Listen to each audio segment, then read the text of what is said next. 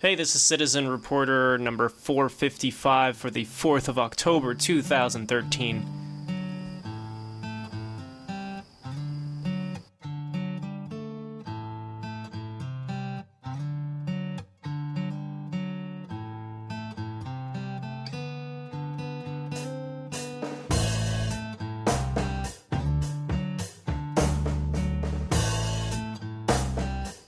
Well, hello everyone. Greetings from somewhere in New Jersey. This is Citizen Reporter. I'm Mark Fonseca Rendeiro. Some people know me as Bicycle Mark. Both names are acceptable. And you're joining me for another podcast. Today, I'm actually going to go back in time. First of all, I'm on the road. Some of you already knew this from the website or from social media. I'm here because I have to come here sometimes to say hello to my people, and also because there is a symposium I'm participating in at Brooklyn College. More info on that coming up. Today, though, on the program, I'm actually going to make up for lost time, because this summer I did a podcast that I never got to publish, and it was done in August, which is now more than 2 months ago, or at least 2 months ago. And it's with Rabble, who was actually the first Twitter employee.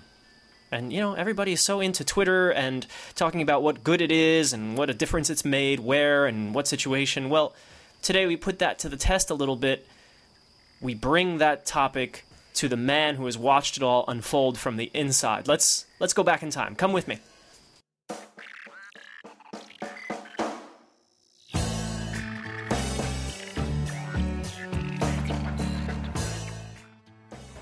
Ladies and gentlemen, hello and welcome to citizenreporter.org. Mark here, and I'm seated laying half on beanbags next to Rabble. Hello, Rabble.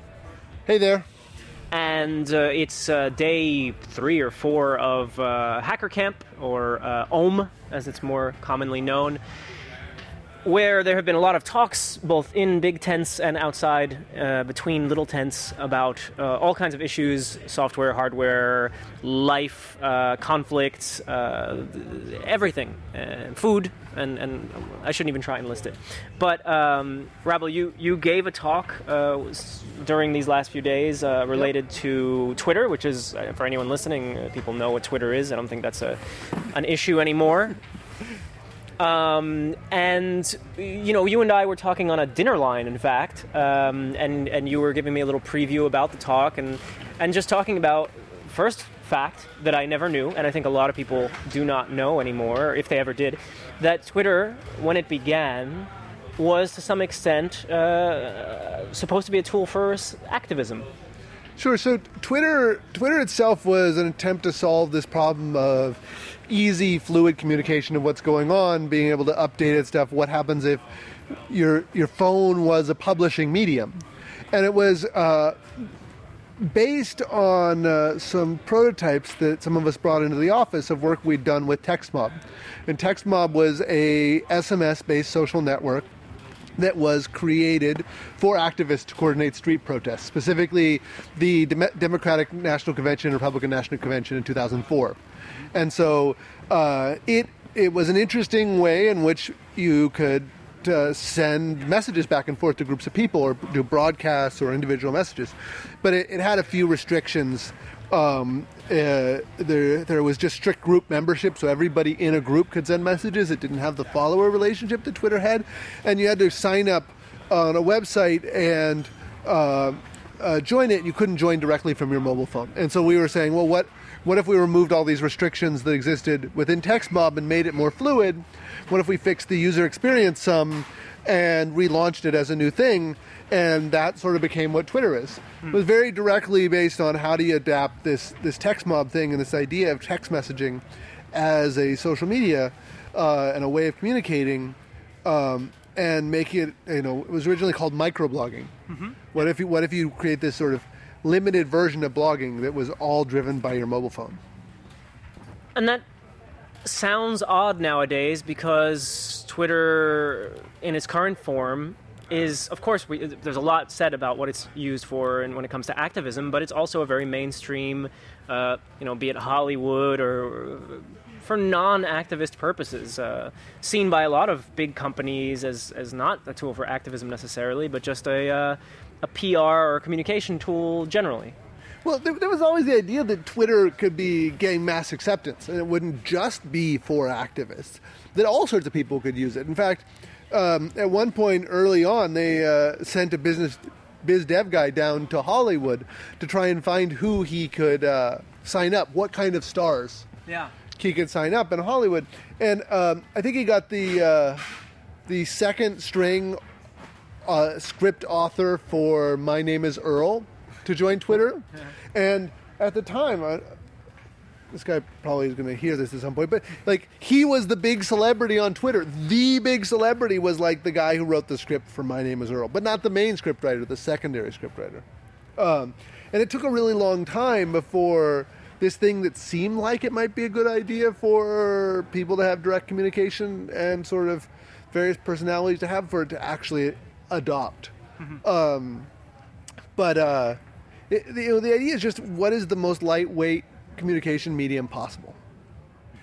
And it turned out that the same thing that was the most lightweight communication medium possible for sort of networks of grassroots activism also works really well for politicians and movie stars and football players and all these different things. But also over the years, and I'm curious about your own experience as even a user, I mean, also having been the first employee, right, for Twitter, have we seen the limitations? Do you see the limitations of this tool? And then from there, does it make you look at what you could do different, a different kind of tool? Well, it is certainly limited. There's only so much you can say in 140 characters. It is incredibly fluid. Ideas flow really quickly. I've had wrote tweets that had 10,000 retweets, and it turned out that it was a misattributed quote. The quote was real, but I attributed it to the wrong person. But there was no way to go back and fix that. So that kind of thing is fascinating. That even once you figure out that there's misinformation, it's very hard to correct on Twitter because it's so fast and flows so well. So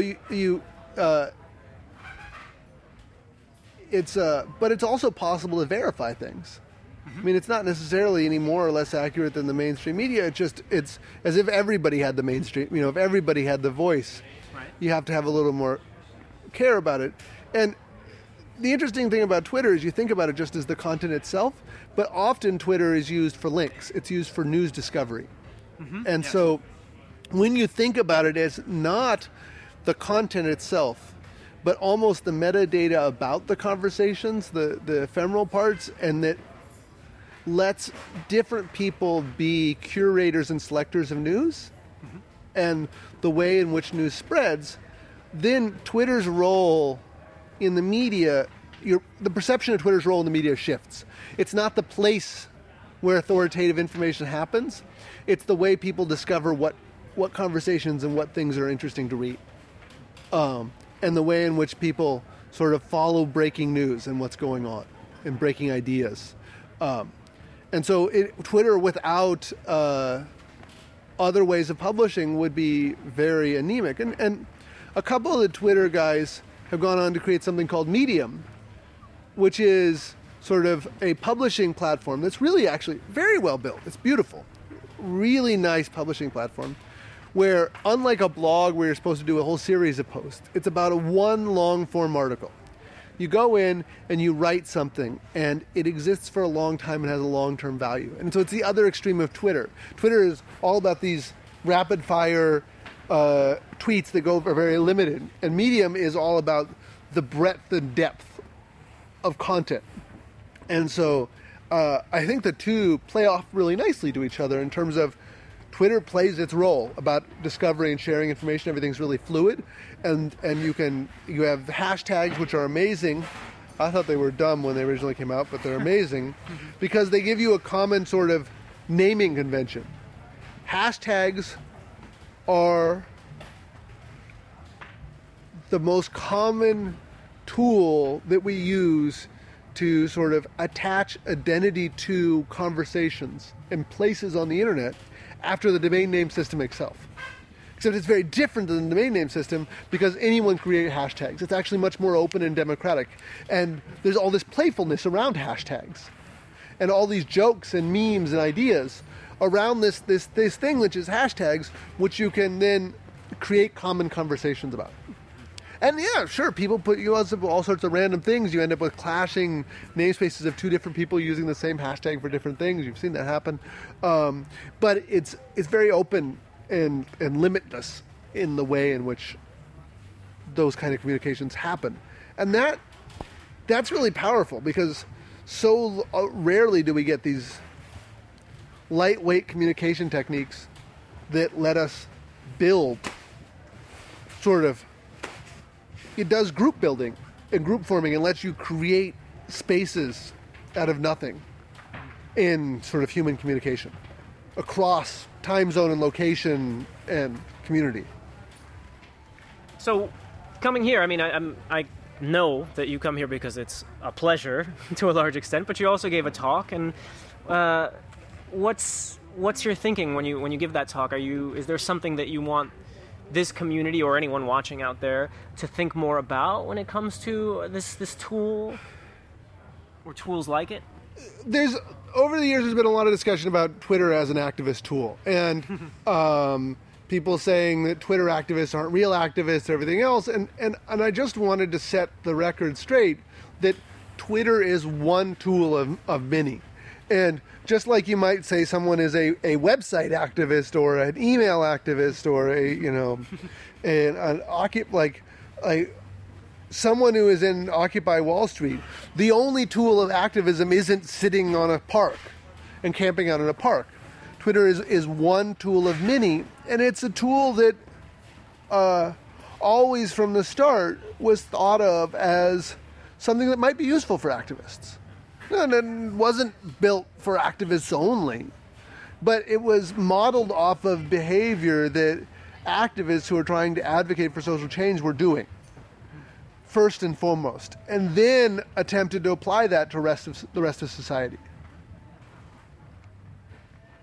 Feels like at some point, but I guess depends on how the individual user follows people or doesn't follow people, what they want to know. But it seems like at some point you what's the word? Like you get saturated. It used to be very interesting that you could have access to a reporter, or if you were into celebrities, I guess, or a company, and that they would notice you and that they could answer you back in a way that you couldn't do. Have a conversation. But it seems like you reach a point where we're back to the same problem we used to have, where if it's by the phone, too many people are calling customer support, or if it's through whatever communications means, a lot of people who have a large following or a large audience couldn't keep up. And then in the beginning, everybody's, oh, wow, Twitter, well, there's a place where people answer you. And I keep looking and saying, I see an end coming to this. Well, so Twitter doesn't replace the existence of the Dunbar number. Twitter doesn't replace the existence of the psychological limits to the number of people we can actually keep track of and know, and have real social relationships with. It may make us feel like we have social relationships with other things, and it plays this really weird trick on you in that you can follow someone on Twitter and you can see about their life, and you can have this perceived intimacy that even though you don't actually know that person or you don't know them very well, so it gives you perceived intimacy with all these people, and you don't actually necessarily have any connection with it. And then people you do have connections with, it's very weird. Say someone you haven't seen for 6 months but you follow on Twitter, who is a friend, and you start off your conversation having not seen that person for 6 months at a very totally different level you would have otherwise. Mm-hmm. Because you know the minutia and the ins and outs of their everyday life. And so when it's people who are actually your friends, it's fantastic. Useful, yeah. When it's, there's a phrase that floats around about Twitter and Facebook. and it says that Facebook is the social network of your high school friends, high school and college friends. And Twitter is the social network of the school of your dreams. So there's all this aspirational things in which we're inserting ourselves into the lives of others in a social way, but we don't actually know these people. And we let ourselves be tricked into thinking we have more of a connection. We used to do that with blogs, didn't we? I mean, when in the good golden days of blogging? Sure, absolutely. You do it with blogs too. But it took more time to do it with blogs. Because blogs had more content. You know, it wasn't just, you know, these Instagram pictures and, tweets and, you know, where am I and what am I doing and little videos and links about stuff.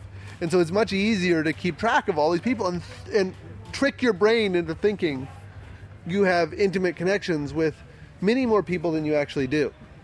And that's tricky. I don't know what the end result of that will be. It's very interesting. What's your Because the idea of Twitter was to keep track of people you actually know. Like, there was no idea that you might follow people you didn't know. And I actually, for many years, only let people follow me on Twitter who I had met and hung out with personally. That was your rule. Yeah. The only people who could see my tweets were people I knew. Like, really knew. Not someone I'd met casually at a party, but like people I knew. Okay. And then, you know, now I have like 12,000 followers. I don't have any idea who those people are. Yeah.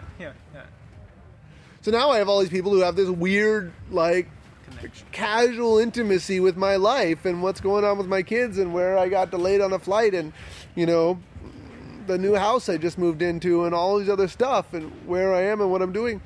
And they have that intimacy with me, but I don't know who they are. That's weird. Mm-hmm. And I don't have many followers. Mm-hmm. Like, imagine people with millions of followers who have the intimacy of friends they get together with once a week, but they don't know who they are. That's weird. It's as weird as the transformation in music when recorded music appeared. So, like, before recorded music appeared, you only heard musicians playing live. Right. Like, there wasn't the ability to play for 1 million people. You could play for 1,000 people. That would be the most enormous concert possible. A couple thousand people. But usually it was, you know, music for dozens. And you had a way of connecting with and seeing and knowing the musician that played for you, and the musician connecting with the audience who was there. And then music went into recorded things, and you have this view into the musician's world, the musician's life, their creation, which is divorced from the physical connection to them. And so, with Twitter, we're doing that for the ephemeral of our lives. Yeah. And everybody. That's just really weird. It's amazing when somebody dies and they've tweeted up until the moment. Or not up until the moment, but, you know, up until that day because they didn't know or whatever. And yeah, there's people on Twitter, you know, you see it all the time. People, you know, I saw the Twitter accounts of these two women who were going out in some town in Maryland, and they were drinking and hanging out, and they were tweeting about how they were sitting on the railroad tracks, and then they were sitting on the railroad bridge, and then the last thing was like photos of them in their town in the middle of the night on the railroad bridge, and a train derailed and killed them. Yeah. And you as then a follower would be sad as maybe you'd be sad when a real life or non-Twitter friend died. Yeah, and I didn't know these people. I only read the Twitter accounts after they died. But it was amazing how you get this sort of real intimate vision. And it maybe not the truth, but it's the way in which they want to perform to others about their lives. I find it interesting that you said earlier when you were talking about how this makes you feel or what you think this all means, that you say weird. So that tells me you're not saying it's bad, because sometimes I wonder if it's just bad. No, I love Twitter. I use it tremendously. But it is weird. Mm-hmm. Just like the telephone is weird. Just like the mobile phone is weird. Just like The TV, when there was only a couple broadcast channels in each country, created this massively uniform common culture of everyone watched the same thing at night. That was massively weird too, and not necessarily good. So Twitter is this new weird. Yeah. I had a student was teaching a class somewhere on new media, and so talking about different tools. This was a year or two ago, and I mentioned, of course, Facebook and different ways it's being used for activism or otherwise journalism. And somehow someone started complaining about how people say happy birthday to you on Facebook and how meaningless this was to her. Yeah. And she said, if you're really my friend, if you really care, you call me. At the very least, you call me. And I said, not having been there, of course, because it's too long ago, but I said, I bet when the phone came out, people were like, ugh, if you really want to wish me a happy birthday, don't call me. Send me a letter or come to my house. But I thought of it as, it depends on the time in which you see this transition happen. You'll say, this doesn't mean anything to me because it's too easy or it's too modern or whatever it is. I'm not sure I've even told any of my friends what my phone number is. Well, there's that too. You can't call. Yeah. Like, I have a phone number. It's on my business card. But if I got a phone call, I'd be really weirded out. And I use my phone call for business meetings and coordinating meeting up someone when I'm meeting, like physically meeting up with him. And that's it. That's like, for me, the phone number is not at all an essential thing. But that's just like the way you connect with people. And Facebook does encourage you to say happy birthday, but so does Skype. I mean, does this person get upset that Skype things? I get all these like notices from Skype from all these people that I talked to once years ago saying it's their birthday, and then like I'm not even sure who these people are anymore. The Facebook has let people maintain tremendous connection with their own past, and maintain connection with all sorts of people that they wouldn't have maintained connection to a known, and that's fascinating. But that's not what Twitter does. Twitter sort of is very aspirational, as opposed to very real. Rabble, last question, and out of curiosity, you're here. The talk was mostly about exactly what we talked about with Twitter and as a communication tool. Is there a project that you're now focused on that's somehow related to communication? I actually don't know what's on your mind these days. Is something you'd really like to do or like to see develop that you might be involved with? So the big project I'm working on right now is a couple of massive multi-stakeholder decision-making platforms.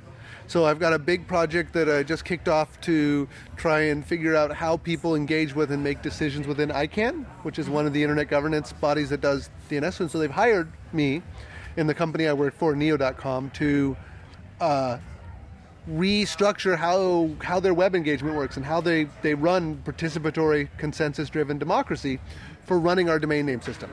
So there's that, and then there's some activist groups here in Europe which are doing very similar work but for a grassroots level. So creating tools for grassroots social movements to make online collaborative democratic decision-making. So I think that's a fascinating thing and process. And some of those folks are here. Yeah. That's the main sort of project that I'm working on right now. I'm working for a company called Neo.com, and we do consultancies, but and I'm CTO of the companies, and we got about 100 people, software developers, and offices on 4 continents. But my primary projects, other than recruiting developers and keeping them happy, is sort of these big, sort of massive online democracy projects. Yes. Which are hairy, but it's feeling like it's tackling big, meaningful problems. Yeah. Okay, Rabble, thanks so much. It's been nice meeting you. Actually, it's the first time we met at this camp, and we look forward, I think, to hearing from you in the future. Absolutely.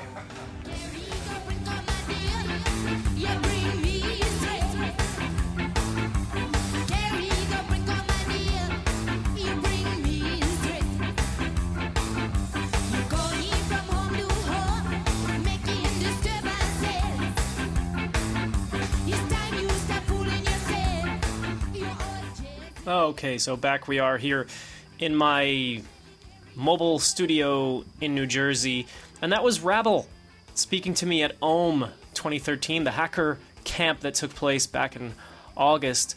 And it's one of those topics. It's Twitter. We use it for different purposes. Not all of us even use it, but we're well aware of it, and you can't avoid the hashtag when you watch television or it's noted on different advertisements. This tool has some power in this world, some usefulness, and some non-usefulness, some distraction. And I thought it very interesting to sit and talk with someone who worked on the inside and knows it intimately and can tell you both the good and the bad. So I hope that this was insightful. I think it was. It was really fun to get to meet Rabble. And like I said in the interview, I met him just standing in line somewhere. And finally today, I wanted to say two things. One, thanks to everybody who donated. Last podcast I talked about financial difficulties and the search for better and more work. And people came forward through PayPal and through Flattr and sent a bit of money, and I'm very, very thankful to you for that. And so, next week, I guess let's look at the date here. Media Nights 2013 takes place at Brooklyn College. That's October 15th and 16th. I'm speaking, I'm fairly sure, on the 15th of October at 6 p.m., and it's at Whitehead Hall. If you search for it, Media Nights 2013, Brooklyn College, you'll see some information. I don't know if seats are limited. I'm sure somehow they are. But if you wanted to attend, if you're in the Brooklyn area, send me a message. You know how to find me, mark@citizenreporter.org. And let me know, because I can get you in, and it'll be me and two other speakers. I don't have their names in front of me. I'll have them for you next week. As I travel around in this region, I have an interview I'm quite excited about next week with a long-time podcaster from the olden days, one of the first, and he happens to live here in the area, so I'm finally going to meet with him, and I'll save it for a surprise to tell you exactly who it is. All right, that's it for now. CitizenReporter.org is, of course, the website, and the whole back catalog, 454 other episodes. They're all out there for you to listen to, and for those who already have, thank you so much. I'll catch you next week. Goodbye. See ya.